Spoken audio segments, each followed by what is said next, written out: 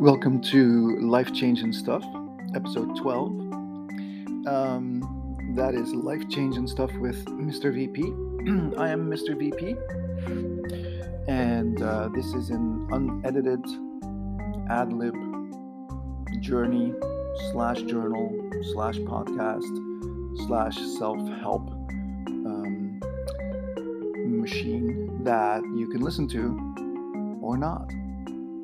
Episodes are 10 minutes each, and they may be inspiring, may not be inspiring, but it is somewhat of an experiment, and you're here now, so I'm going to ask you to listen to the whole 10 minutes, and then you can choose to hang up. Is that what you call it when you stop listening to a podcast? Hang up? I don't think so. All right, here we go.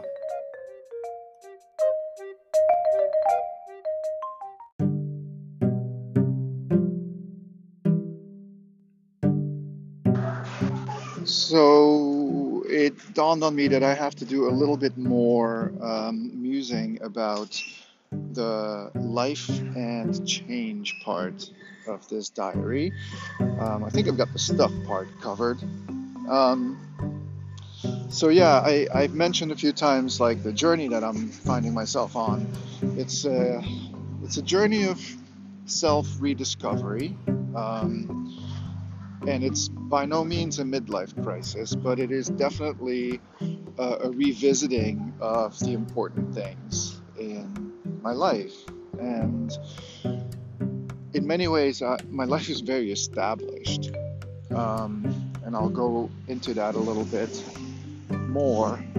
But even though you have an established life, that doesn't mean you can't change it or adjust it.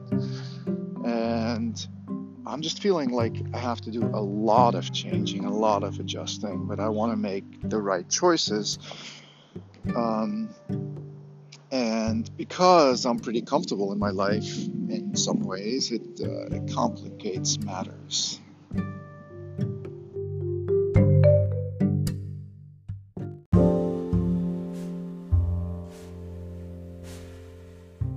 Making changes can be pretty hard in a situation where you find yourself not the only person who's going to get affected by changes. So, for example, a relationship, and I'm in a relationship. So, whatever I choose to do or change affects my partner, and therefore will have to be discussed. And also, it's important to sort of be mindful about the changes, where you think there could be improvement or not, and it's always risky, right? And I'm a bit of a risk taker, I would say. I think I do like to go out on a limb and try stuff out and experiment. And I know I'm being very vague about all the stuff that's going on, but it's just like how it is right now. You can imagine for yourself what I'm going through. I think it's quite significant, but it's also slow, and I'm a person who tends to be impatient, and recently I've changed that word to rediscover a word I used to use a lot when I was writing, and that word is restless. I am pretty restless. And sometimes that's a good thing, sometimes it's not such a good thing.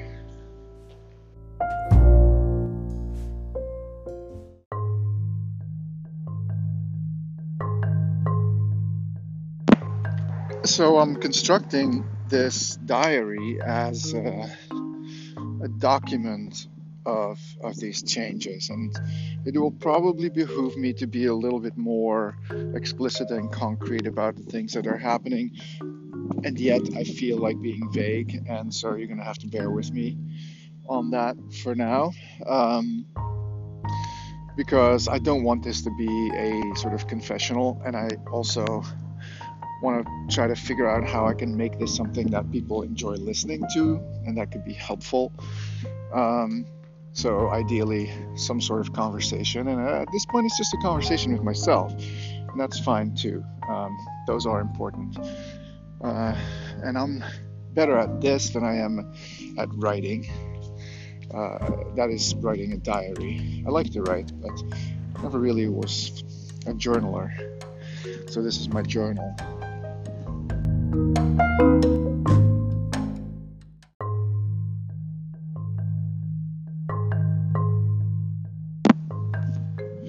Since this is also a journal about stuff and hoarding and keeping stuff and letting go of stuff, as I mentioned in one of the earlier episodes, metaphorical stuff,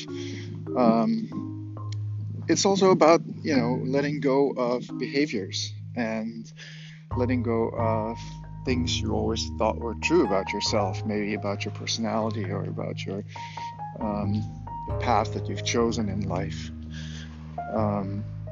So I have done some of that in the past 7 weeks when I started this journey.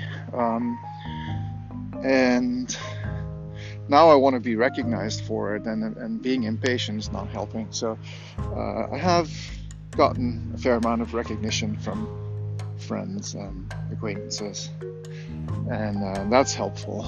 I just need to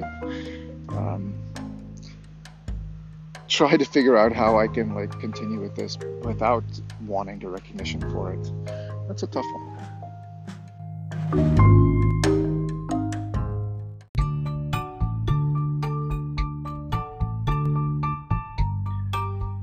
Today's stuff: playing cards. I've come to really like playing cards with my in-laws. It's been really fun. Every time we go, we play cards. It's like a holiday thing as well. We play poker, in fact, special types of poker with unusual rules, and it's really fun. I even got better at it the last time. There was a short time in my life when I enjoyed playing cards, and it's going to be hard to remember exactly what it was that we played and exactly what year it was. I was in my early teens, I think, and that had something to do with the Boy Scouts.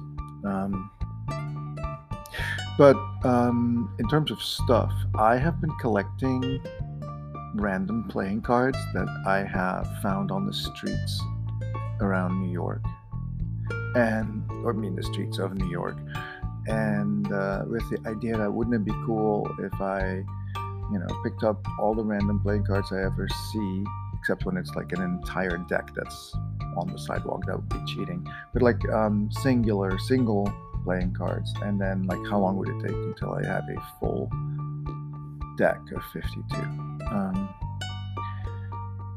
I think it would be close to impossible, but I still have them. I should start figuring out how many I have. They're in random places scattered around the basement, and in my pockets and stuff. So something to think about. Easy to keep. It's not going to save a lot of space if I let go of it. So, but I just thought I'd share it with you.